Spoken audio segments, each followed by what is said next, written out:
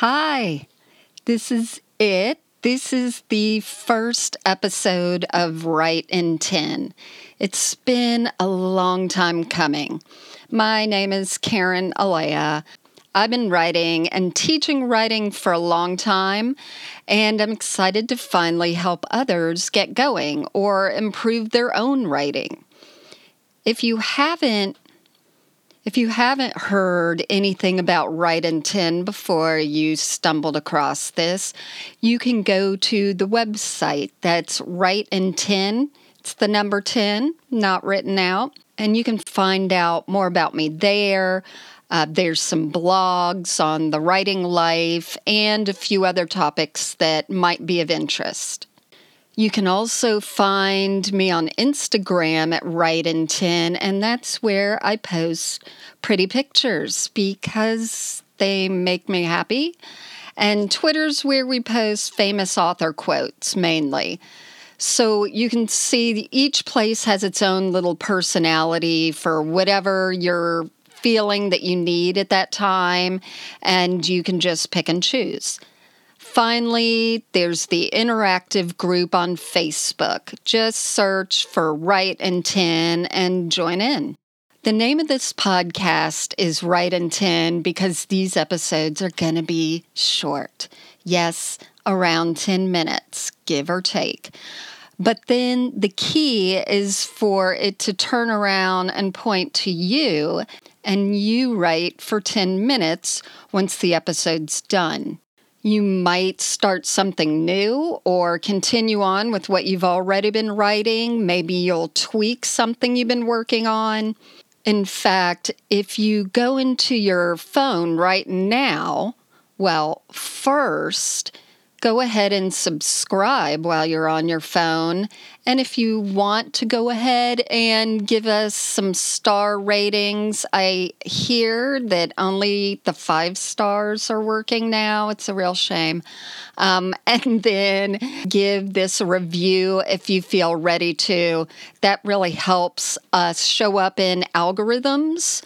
I'm an English major, so I don't understand math, but that's a way for people to be able to find us easier. But after you do that, go find your clock icon on your phone, and you'll see that there's a timer there. Go ahead and set it for 10 minutes and have it ready to go. For when this is over, you can just hit start, and that'll time you for 10 minutes. Can you write more than 10 minutes? Please do. But that's the minimum agreement that you and I will have to try and get something out of this podcast. The great thing about that little timer I've found is that once you clear it, it's ready to go for the next time on that same setting of 10 minutes. So see, you'll have it ready every week. Should you write on your laptop or notebook? It's really up to you. Whatever makes you feel the most confident and comfortable.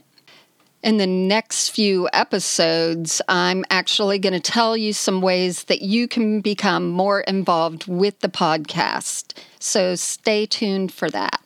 But for now, welcome. Thanks for giving me this 10 minutes. In return, I'll be bringing on some guests to share their writing advice in the coming weeks. Some names you might have heard of, and it's really exciting. I can't wait for you to hear some of the tips and techniques and maybe even tricks that they have to share with you. I struggle as a writer just like everyone else. My motivation wanes. I get discouraged. In fact, that's the selfish reason I started this, to start pushing myself and having some accountability. Because for me, those are what I've found are keys to my writing success. So I want to start this whole series out with the main question every writer wants to know. Do I have the talent to be a writer? That's what we all want to know. Are we wasting our time? Will we, quote, make it? The answer to you for if you have talent is, who knows? I don't know. I hope you have talent. And I assume you hope you have talent. So if you and I are the only input you've gotten, then things are leaning in your favor.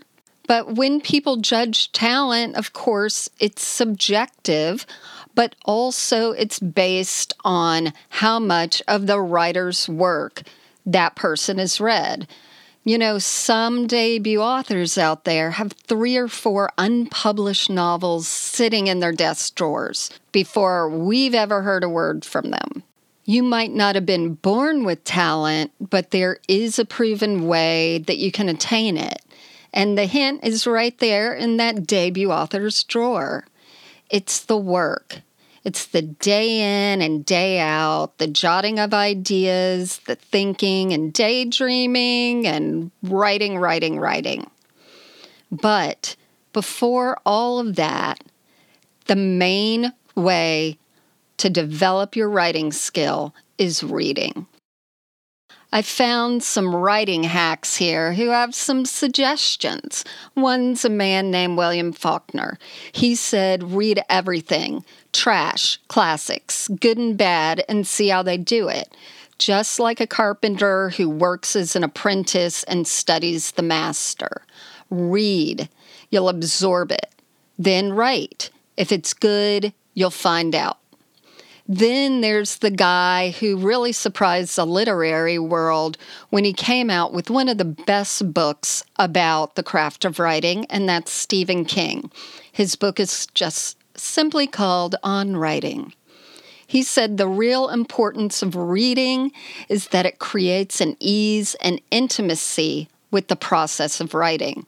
One comes to the country of the writer with one's papers and identification pretty much in order.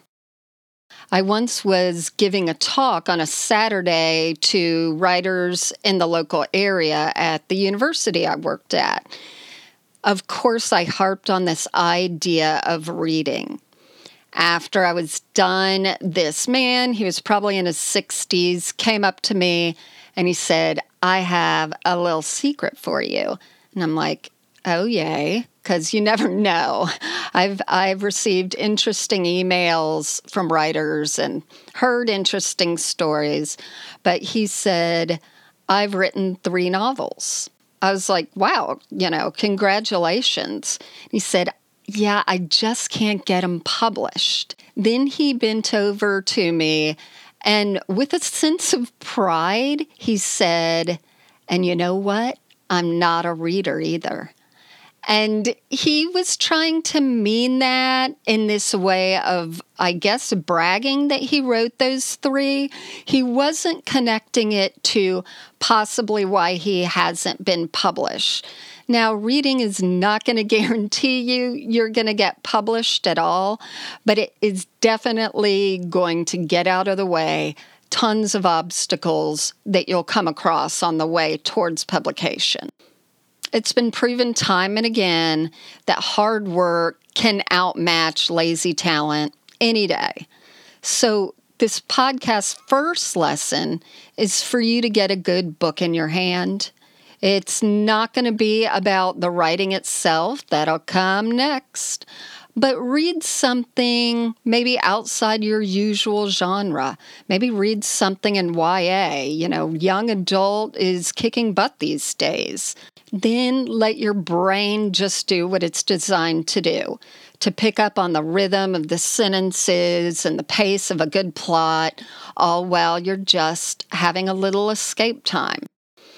Every week, this podcast is going to discuss a writing topic, but I wanted to start where it all starts, with books and the words. We're so fortunate to love writing. I'm not kidding. If you think about how fortunate you are to love this vocation, that everything in the world that we all know and will learn comes from writing. Our constitutions, religions, how to put together a bed frame, or the history of a certain dog breed, how your Aunt Tilly's doing, how to save money. It all comes down to written communication. Writing takes life and records it. and it explains it, and it can improve on it. So what I want you to do now is go back to that timer and take 10 minutes to find yourself a book.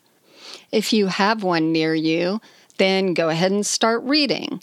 But if not, go look on your shelf or go to bookshop.org, a new website where the profits go to independent bookstores.